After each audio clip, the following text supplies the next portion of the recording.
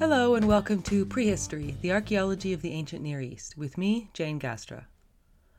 Last episode we left the Neolithic behind, at least officially, to have a look at the early Chalcolithic of Anatolia. As we saw, this was a bit of a misnomer in two senses, as the early Chalcolithic of Anatolia was, in spite of its name, made up of a series of cultures which were very much still those of the late Ceramic Neolithic. In another sense, it is also wrong to think of all of Anatolia in the 6th millennium as being early Chalcolithic, since there is a big part of Anatolia which we did not talk about last time, and which during the 6th millennium BCE was firmly in the Neolithic. See, last time we talked about the early Chalcolithic 6th millennium of central and western Anatolia, but while this does cover essentially all of Asia Minor, it doesn't cover all of the areas that are called Anatolia. In this episode, we're having a look to the east, at the large area of mountains, foothills, and valleys of eastern Anatolia, which runs to the north of northern Mesopotamia and into the Caucasus Mountains.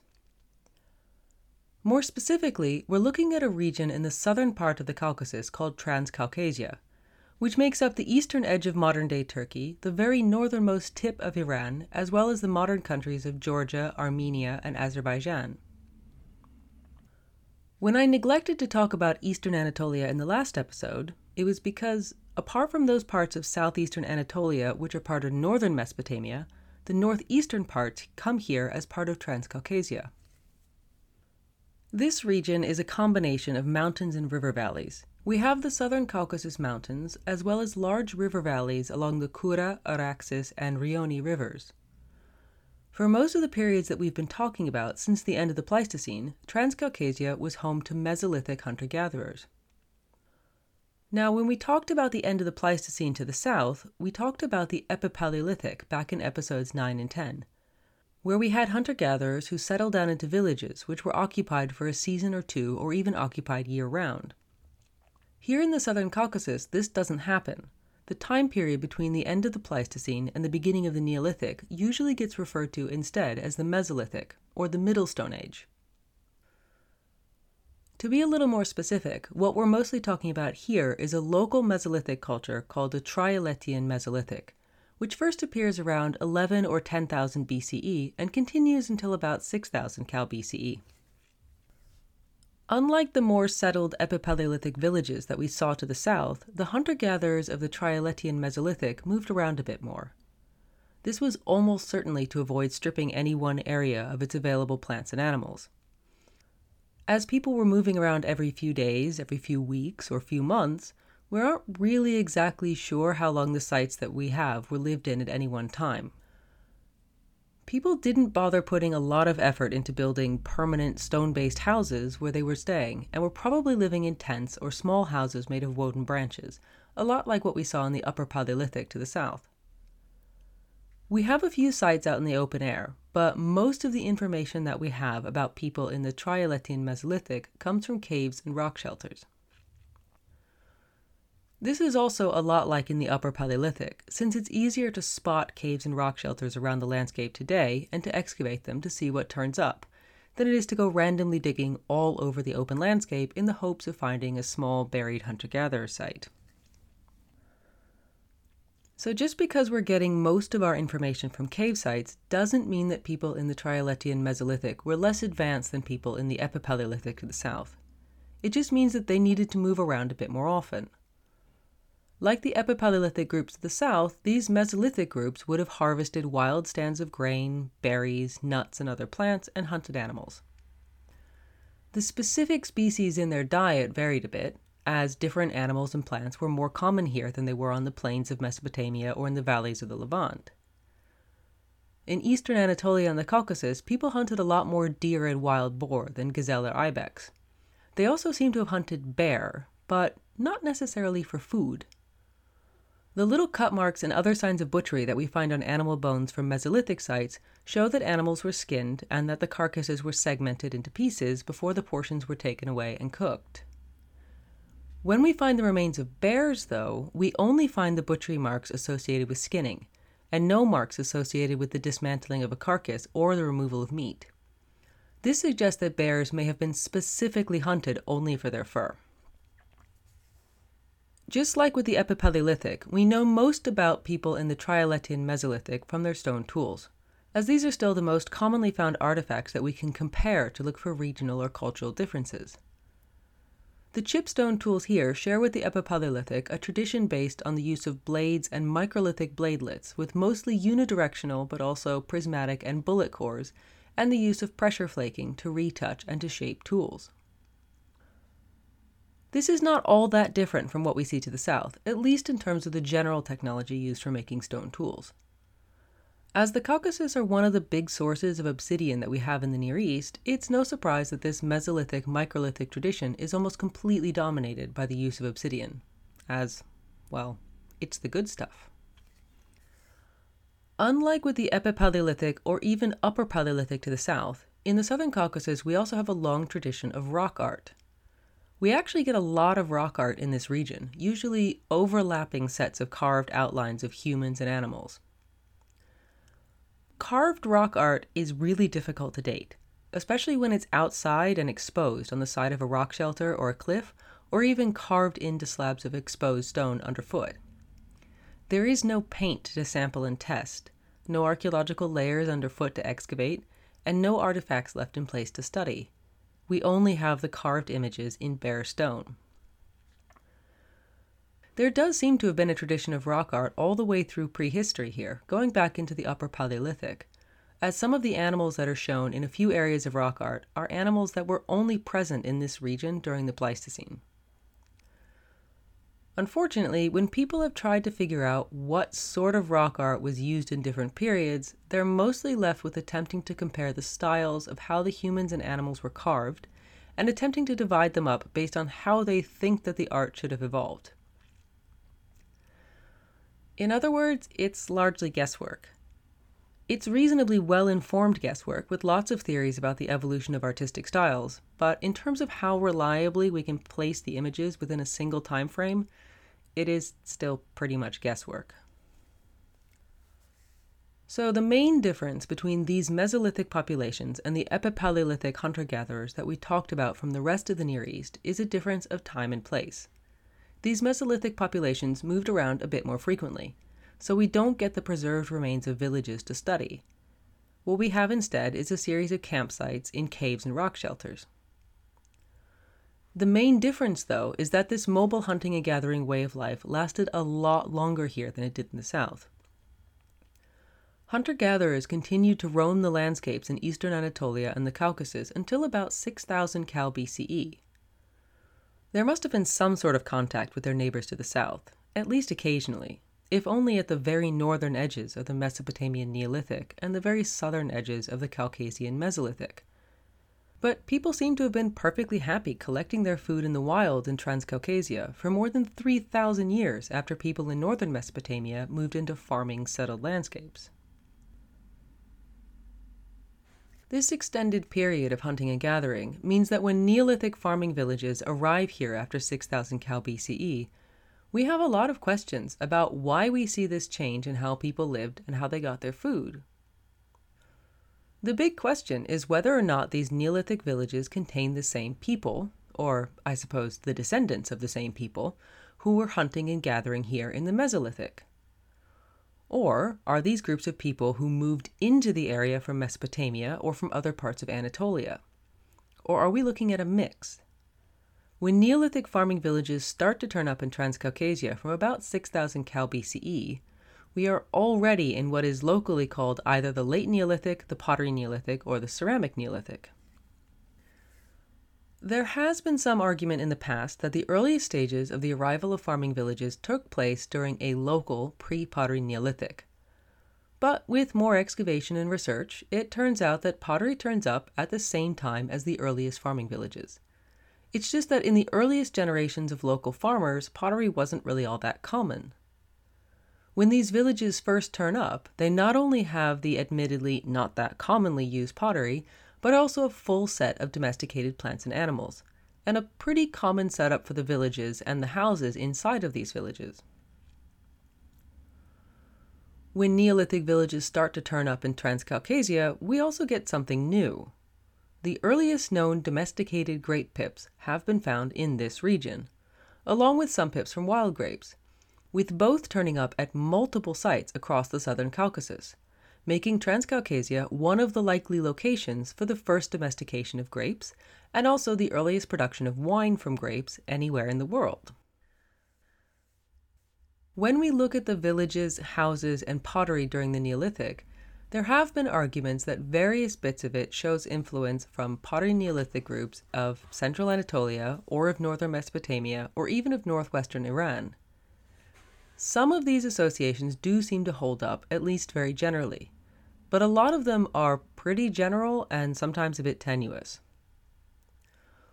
What we definitely have, even at the earliest Neolithic villages in Transcaucasia, is multiple Neolithic cultures present in different regions. Overall, the Neolithic in Transcaucasia is known as the Shulaveri Shom Tepe, or sometimes Shomu Shulaveri culture, named after the sites of Shulaveris Gora in modern Georgia and the site of Shom Tepe in modern Azerbaijan. Within this, though, there are several regional groups that do things a bit differently from one another. We have one group in the central part of Transcaucasia, along the central Kura River Valley, another in the eastern and central parts of Transcaucasia in the regions of Nakhichevin, the Migani Steppe, and the Mil Plain, and a third in the southern and southwestern part of Transcaucasia in the Ararat Plain of Armenia and eastern Turkey. One thing that these regions have in common is that most of the sites are small, about 1 hectare in size, although we do find some sites as big as 4 or 5 hectares. Another thing that all three areas seem to have in common is that the houses that we find in the little farming villages in all of these areas tend to be built without stone foundations, and they're usually round or oval shaped, although with some differences. We do get some differences in the animals that people kept. Once we get Neolithic villages, hunting is usually only a minor part of the diet, with hunted animals making up only about 10% of the meat part of people's diets across these regions. In terms of the domesticated animals that they were keeping and then eating, people living in the southern regions of both the Ararat Plain and the Nakhichevin groups kept a mix of sheep and goats and cattle, as well as some pigs. People living in the central part of Transcaucasia tended to lean a lot more towards herding sheep and goats, with far fewer cattle and pigs making it onto the menu. In the central part of Transcaucasia, villages were built of small round houses made from mud bricks. In the earlier part of the 6th millennium, these mud bricks tended to be shaped by hand. But towards the middle and the end of the 6th millennium, people moved over to shaping their mud bricks in a mold, traces of which can be seen in the edges of the bricks in houses from villages of the later centuries of the Neolithic. These houses were usually small, about 2.5 to 5 meters or about 8 to 15 feet in diameter, and were built in clusters with curved walls in between them.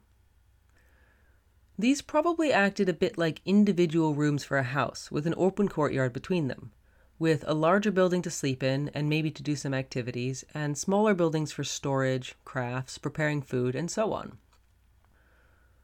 Sometimes we have more than one of these larger buildings built side by side, with a little connecting door or passage between them, and sometimes they're completely separate, even if they're right next to one another. In other cases, we also have one of the smaller buildings built right up next to a large building, like a storage annex. These, plus the presence of round houses, have been compared to the rounded tholos houses of the Halaf culture to the south, although these round houses in Halaf villages were spaced well apart from one another, unlike here in Transcaucasia. These house clusters were built close together, meaning that sites look like a maze of round buildings and walls. Sometimes there are little streets and walkways between them, but they're not always easy to find, and sometimes it just looks as if people walked through the courtyards of all of their neighbors when they wanted to get in and out of the village. The houses themselves tended to be built of either dark brown or yellow mud brick, and sometimes people mixed these together to make pretty designs, either by mixing mud bricks of different colors or by using one color for the clay of the mud bricks and a contrasting color for the mortar that went between them. The mud bricks themselves were flat on most sides with one rounded face, which we call plano-convex mud bricks, or flat and convex mud bricks. What sort of shape these houses had, apart from being round at the base, has been a bit more of an argument. Some of the walls of these houses are preserved to a decent height, and we can see that they lean inwards a little bit. This has led people to argue that the houses must have been made of complete domes of mud brick, like little beehives. Others have taken a look at the thickness of the walls of these houses, which are not very thick, and argued that the walls would never have been able to support a domed roof made of mud brick, so the roof must have been made with timber poles and presumably some sort of thatch or thin cover of clay plaster. The wooden beam roof idea has some support from finds at sites such as Mentesh Tepe, where you have a ring of post holes in the periphery of houses which would have acted as roof support columns, and of discoveries of semicircular indentations at the top of well-preserved walls which would have held roof beams set into the top of the walls, which we find at sites like Imiris. Judging by the inward curvature of the walls, these houses would not have been very tall, regardless of what type of roof they used, and so they would have only been single-story, being at least 2.5 meters or 8 feet high.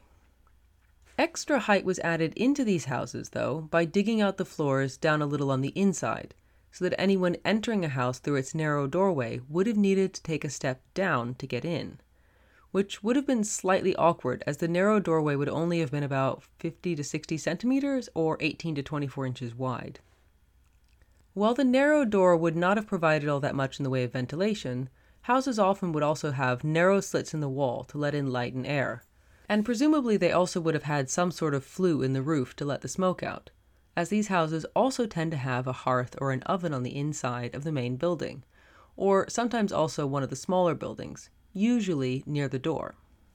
The insides of the houses could be plastered in yellow clay, either on the walls with the floor left as beaten earth or on the floor as well. Traces of red ochre on the floors of some of the houses suggest that these might have also been painted. Inside these houses, at least inside the larger dwelling in a complex, as well as in the courtyards, we find built-in clay storage bins, usually set partway into the floor. Based on studies of the surfaces of the clay from inside these bins, they were probably mostly used for storage, such as for storing grain. We also tend to find tools or groups of artifacts either inside the storage bins or right next to them, suggesting that they were also good places for people to keep things tidied up and out of the way. To the south and southwest, villages on the Ararat Plain were also built of tightly packed clusters of small round buildings with walls connecting them together. While some of these houses could be made from mud brick, most of the houses were built of pisé tempered with finely chopped straw and husks from domestic grains that were mixed into the mud to give it added support. The houses in these villages tended not to dig down the floors on the insides, and the floors were usually made from beaten clay instead of plastered. In levels from the earliest part of the Neolithic at sites like Aratchen or Kultepe, we also get some rectangular buildings, but these mostly disappear in favor of round houses for most of the rest of the 6th millennium. The inside of the walls of these houses could be left in either the pisé that was used for wall construction, or sometimes were plastered over with plaster made of yellow clay, like the houses of central Transcaucasia. In at least some houses, such as those at Kultepe, the floors may have also been painted red with red ochre.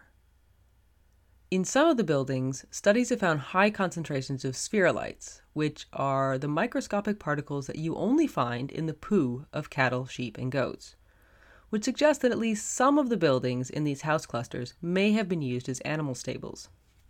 While the houses in these villages were tightly packed together in the earlier part of the 6th millennium, like those in villages in the central part of Transcaucasia, towards the later parts of the 6th millennium, the houses tend to be spread out a little bit more, with at least visible pathways between them. In these later levels, we also start to see more and more houses being built from mud brick instead of the earlier chaff-tempered pisé, at least at some sites, like Aratchen.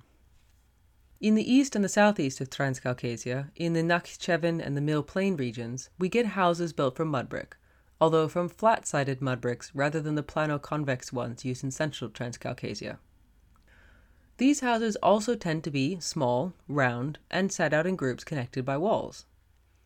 The villages in this region seem to have been lived in for shorter periods of time, suggesting that people moved around a bit more and founded a new village every few generations. These villages also seem to turn up a little bit later. While in central and southwestern Transcaucasia we have villages dating back all the way to 6000 Cal BCE, thus far, in the east and the southeast, we've only found villages dating back as far as 5650 Cal BCE.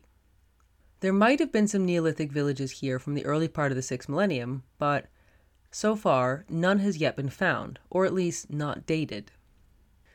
In the earliest levels of sites, such as Ilani Tepe, we see some of these round houses being built with little rectangular annexes attached to the side, which is similar to what we see with some of the Halaf Tholos houses, although over time these annexes fell out of fashion. The floors of these houses were sometimes lowered on the insides, but were more often built at ground level. The insides of these houses would have a hearth and would also have built-in storage bins. Over time, especially in the area of the Mughal steppe, we see a change in the houses from all round or oval to the occasional presence of freestanding rectangular houses mixed in across the village. These sometimes have the interior walls finished in lime plaster, which was occasionally also painted. We also have some slightly unusual structures, such as at the site of Kamil Tepe, where we have a large mud brick platform built into the middle of the group of houses, or some villages which have ditches dug along the perimeter.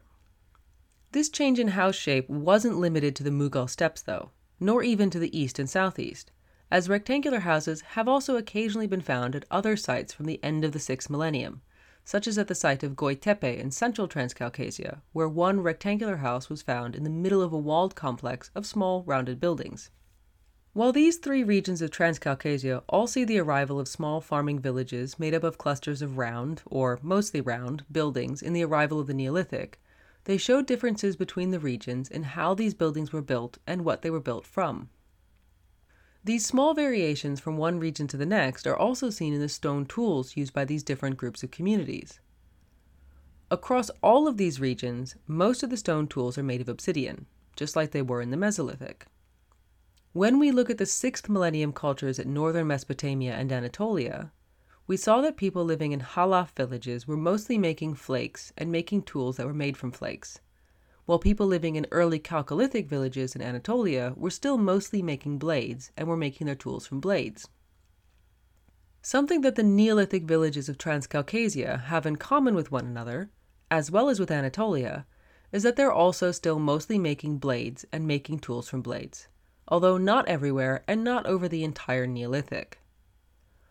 Another thing that they have in common with one another, but not so much with other regions, such as northern Mesopotamia, is their groundstone axes.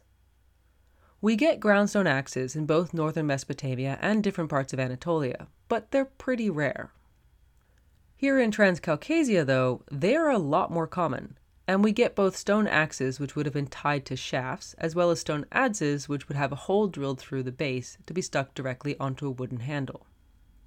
Mace heads are a lot less common here, but they are still present.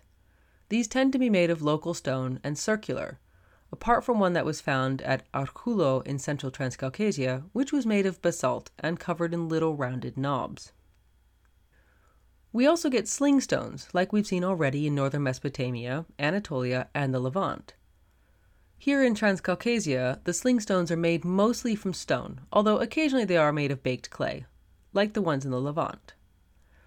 Unlike in the Levant, these tend to be natural, unmodified round pebbles of the right shape and size. While these are just pebbles, we know that they're sling stones because we tend to find them in groups inside the houses or the courtyards of our Neolithic villages. We also see a lot of well-made bone tools present across sites of Transcaucasia, with the normal bone awls, needles, and points, as well as antler hoes and mattocks, and very carefully carved bone spoons. If we look at the different regions of Transcaucasia, though, we can see that there are differences in the way that people made their stone tools. The most obvious difference is in the villages of central Transcaucasia, along the middle parts of the Kura River Valley. In the early part of the 6th millennium, people in these villages were mostly making blades. Over the course of the 6th millennium, though, this changes to a stone tool tradition made mostly using flakes. We also get a notable lack of arrowheads, similar to what we see in the Halaf. Unlike in the Halaf, though, one reason why we don't get a lot of stone arrowheads here in central Transcaucasia is that they made the arrowheads out of carved bone. When they do make blades in these later centuries, they use some advanced techniques that we've seen before, such as indirect percussion and pressure flaking. Some of these were made into sickles, which were also made directly from flakes. We know this because of the sickle gloss on blades and flakes that I've talked about before, but also because we found some of these sickles themselves with the stone blades and flakes still set into them. One nice example of this comes from the site of Goi Tepe, where excavators found a complete sickle made from the lower jawbone of a cow with its flakes still in place. People in Transcaucasia made a lot of elaborate tools from carved bone, but in this case, someone took advantage of the natural shape of a cow's jaw, taking out the teeth and just slotting some flakes of the right size into the gaps where the teeth were, and had a ready-made sickle. Sites of the Mill Plain to the east were less elaborate than those of the Ararat Plain to the south, or even those of central Transcaucasia. People living in this area in the second half of the 6th millennium mostly made their tools from flakes, without much extra retouching and shaping of the finished pieces. Unlike in central Transcaucasia, they were less bothered about using elaborate shaping or advanced percussion techniques, even when they did decide to make blades. Neolithic villages of the Ararat Plain, in the south and southwest of Transcaucasia, continued to make blades throughout the Neolithic, mostly from prismatic cores. These were made using a variety of techniques and with a variety of core types, although with a lot of use of prismatic cores. The techniques that they used for making these blades included direct percussion, the normal hammerstone hitting directly onto a core that we've been seeing already for a very long time, as well as indirect percussion, such as using an antler tine as a chisel to direct the blow, which is something that we also see this time in Anatolia. We also see another, slightly more complicated way of making blades through percussion using a crutch or lever. This is one of those advanced techniques, as it involves setting up a little device to help you knock out blades. There is a good diagram of how this works, which I'll be putting up on the website. But this form of percussion involves putting the core inside of a little frame to which you attach a lever, so that when you push down on the lever, it hits the core with a sharp point so that it takes off exactly the same amount of stone in the same way at the same angle every time. This means that you just have to keep rotating your obsidian core around a little bit, push the lever again, and you get an identical, nice long blade with nice parallel sides. It's faster because the core is held in place and you don't have to worry so much about your hand-eye coordination. These blades could then either be used as cutting tools or be retouched with pressure flaking into different tool shapes. This use of a crutch or lever is one of those little differences that separates out sites of the Ararat Plain. While we do see a changeover to flakes at sites in central Transcaucasia, they use some advanced techniques for making the few blades that they made, but they do not seem to have used this particular advanced technique. We also get some Microlithic bladelets at a few sites from this region of southern Transcaucasia, although many sites have none. Where we do find them, they also seem to be more common in the older levels of sites, from the earliest centuries of the Neolithic in this region. This is interesting, as Microlithic bladelets were a big part of the stone tools of earlier Mesolithic cultures, and the presence of these microliths, at least at some sites, has been seen as evidence that at least some of these Neolithic farmers were the children of Mesolithic hunter-gatherers, who either learned about farming and gained some domesticated plants and animals, or who joined up with Neolithic villagers moving into the area from outside. Pottery is also something common to all of the Neolithic villages in Transcaucasia, and is present from the very beginning of the Neolithic across the region. In the earliest parts of the Neolithic, in the first 100 or 200 years of people living in little farming villages in these regions, pottery is a lot less common, suggesting that it may not have been as much of a part of everyday life as it became in later centuries. From the beginning of the Neolithic, though, we see regional differences in the types of pottery that people made, even if it wasn't super common in any of these regions. Overall, all of these regions share the common distinction that we see in other parts of the Near East between a coarse, plain type of pottery and a more finely made and fancy, sometimes decorated type of pottery. There are some general differences in what sorts of vessels that we find made from either the coarse or the fine wares, or in the types of pottery overall. Coarse wares tend to get a lot more simple jars, such as whole-mouth jars or wide cooking jars, with very few bowls or plates made from coarse pottery. Fine pottery is just the opposite, with a lot more bowls and plates and less in the way of jars and cooking pots. A good way to think of this is that the coarse pottery was more likely to be utility goods, for storage or for cooking, and fine pottery was the fancy stuff that you ate off of. Over the course of the Neolithic across Transcaucasia, we get a general pattern of changes in the types of temper added to pottery. In the earlier part of the 6th millennium, most of the pottery was made using a mineral temper, such as fine gravel or crushed rock. Some pottery was made using chaff, or finely chopped straw and other leftovers from the harvesting of domestic grains. Over time, more and more of the pottery tends to be made with this chaff temper, and by the later part of the 6th millennium, it is the most common, and mineral temper becomes the rare one. Across all of these regions in the Neolithic, pottery of both of these types, for both coarse and fine wares, was always handmade, either by building up short coils of clay or by rolling clay into flat slabs and joining them together. Which of these methods was the favorite varied a bit between regions, with sites in both central Transcaucasia and the southern Ararat Plain making pottery more often from coils, and sites in Nakhichevan and the Mill Plain to the east tending to make their pottery from flat slabs. The shapes and the decoration of pottery also varies from one region to another. In central Transcaucasia, we get fairly basic shapes for most of the pottery, such as jars with either short or long necks, and bowls which can be deep, shallow, narrow, wide, or egg-shaped. Some pottery is decorated, but this is not common, and the decoration that we see is limited to added relief decoration in basic geometric shapes, such as little dots, little ovals, or maybe the occasional circle. The earliest 100 years or so of the Neolithic in central Transcaucasia doesn't seem to have any decoration on the pottery. As pottery became more common, we start to see a greater range of jars and bowls, as well as the very beginnings of this relief decoration, which then becomes more common over time, with something like 30% of the pottery being decorated. At some sites, we get more detailed relief decoration turning up, such as little anthropomorphic or human-shaped figures on the sides of pottery. Very occasionally, we see some pottery which is painted. This mostly looks like either a local imitation of Halaf pottery or actual imported Halaf pottery. These small painted fragments are really rare though, and mostly seem to date the last few centuries of the Neolithic. Generally, when we find fragments of what look like either local imitations of Halaf pottery or actually imported Halaf pottery, these tend to turn up in the more southern parts of Transcaucasia, such as the complete Halaf vessels that were found at Kultepe in Nakhichevan. When we find these Halaf imports, mostly as fragments, they also tend to be late Halaf-style pottery, suggesting that they were only occasionally coming into Transcaucasia in the later part of the Neolithic here. This is interesting, as the pottery that we find in southern Transcaucasia on the Ararat Plain tends to be plain and undecorated. At some sites here, such as Arat Shen, it is always plain, apart from the outer surfaces being smoothed and sometimes burnished or polished.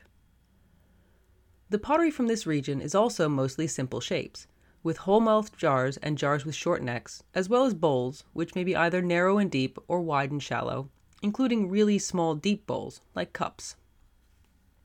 Decorated pottery is a bit more common in sites to the east, in Nakhichevan, the Mill Plain, and the Mughal Steppe.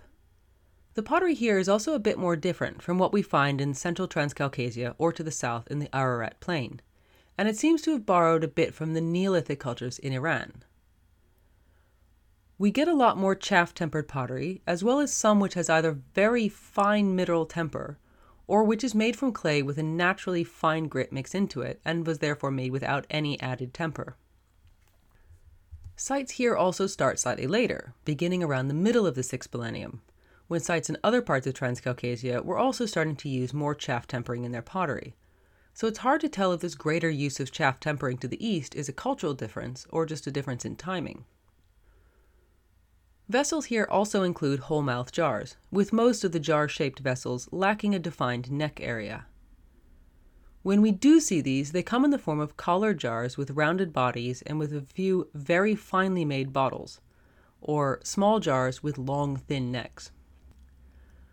We also get different kinds of bowls, as well as narrow and deep bowls and a type that are called beakers, which look like tall drinking glasses and are believed to have been used in just this way.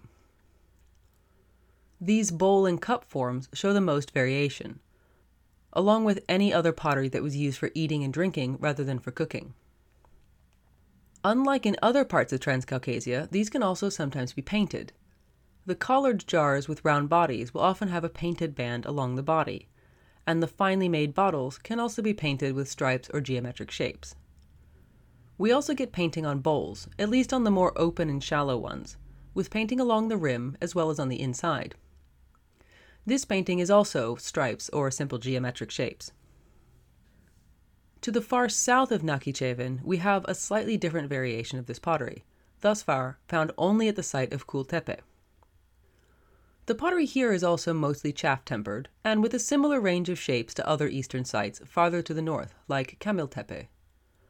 Where it differs is in the fancy pottery itself. The fancy pottery here comes in two types, one which has been tempered with finely chalked chaff and with the surfaces very carefully smoothed before firing.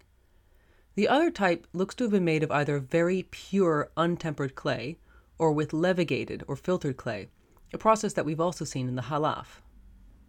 The pottery is then slipped in cream or light brown and then either decorated with incised or cut-in designs or painted with geometric shapes in brown, black, red, or a mix of these together. Of course, there is more to life in a Neolithic village than building your houses, making some tools and dishes, and then having a nice glass of evening wine. There are also the finer things in life, especially the pretty things that either decorated the home, decorate the person, or help to get the attention of the gods or to remember mythic stories.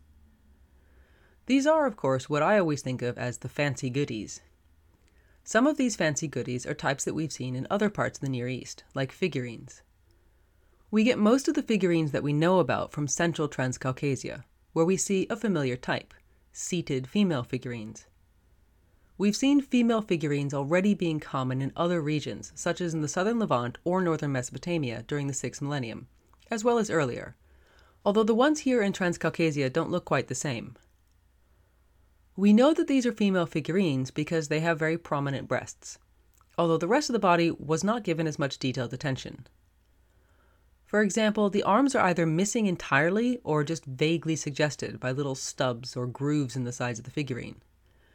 And the heads are thin, stalk-like protrusions at the top of the body, without much shape or detailing of the faces.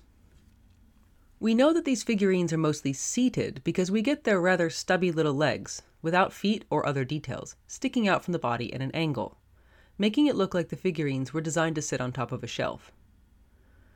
These figurines don't occur everywhere, though. For example, in the southwest of Transcaucasia, in the Ararat Plain, they're basically absent, with even extensively excavated sites like Akhashen not having any figurines at all.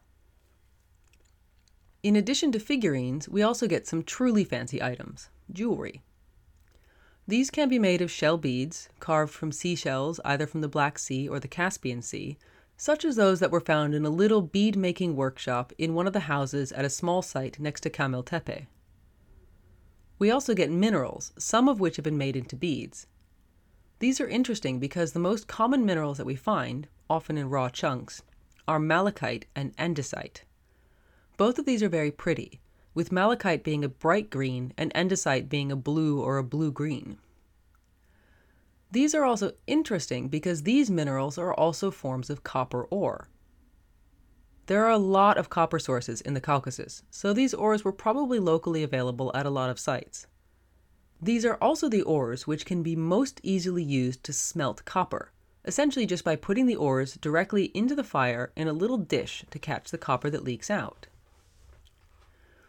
We don't know if anyone in Neolithic Transcaucasia was experimenting with this, although we do have a few stray finds of copper. Some of these are just tiny fragments, such as those found at Kultepe in the southeast, or they're jewelry, such as the copper disc beads that were found at Aruchulo in central Transcaucasia. Unfortunately, these beads were too degraded to tell if they were made out of naturally occurring pure copper hammered into shape, or if they were made out of copper smelted out of an ore like malachite.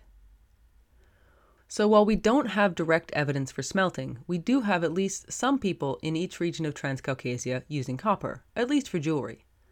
Even if the malachite and andesite that we find in the villages was just used for making pretty things, If people were keeping these ores around routinely, then we're essentially one really bad house fire away from somebody discovering how to smelt copper, which we will start to see happening here in Transcaucasia at the very beginning of the next millennium. While copper is exciting, and will be the next big technological leap forward that we see in the future, these copper beads and fragments are actually not the most exciting jewelry that we find in Neolithic Transcaucasia.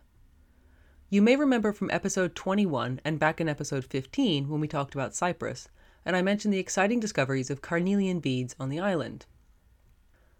Well, carnelian is exciting because it doesn't come necessarily from the Near East, but much more likely from farther away in parts of Central Asia or the Indian subcontinent. This would not have been traded directly between Cyprus and Central and Southern Asia, but would have traveled between a lot of hands indirectly. However, having carnelian beads end up at Cyprus was a sign that it was taking part in some really far-reaching trade networks.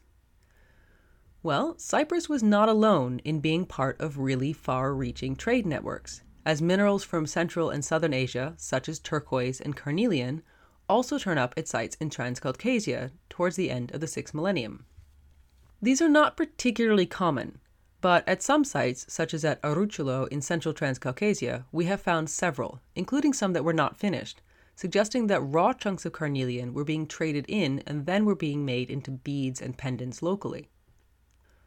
So when we look at the Neolithic in Transcaucasia, we may be looking at tiny farming villages nestled up near the mountains at the north of the Near East, where even the Neolithic took a few thousand years to make its way into the local landscape and local societies. But these tiny farming villages at the outer northern edge of the Near East had wine, advanced manufacturing techniques, far-flung connections, and the perfect setup for some of the earliest copper metallurgy in the world. After that lead up to the next big leap forward in technology, next time we're going to take a step backwards and have a look at a culture that I've slightly mentioned but never really explained. Next time we're going to very nearly finish off the Neolithic and have a look at a culture which was only generally a neighbor to the Helaf, mostly because it was a neighbor to the slightly earlier Hassuna culture. After dancing around it a bit over the last few episodes, it's time that we had a look at the question of the Samarra culture in southern Mesopotamia. Actually, it's not just one question. With the Samarra culture, we still have a lot of questions. Thank you for listening to the Prehistory Podcast. If you have any questions or comments, you can reach me at prehistorypodcast@gmail.com. If you'd like to see any examples of the villages, house complexes, pottery, tools, weapons, or jewelry from across Transcaucasia, then you can find these on the website at prehistorypodcast.com, along with a list of related books and articles for each episode. If you've enjoyed this episode, please give the podcast a rating and a review on your platform of choice to help others find it. And come back and join us next time when we have a look at the origins of southern Mesopotamian civilization with the Samarra culture.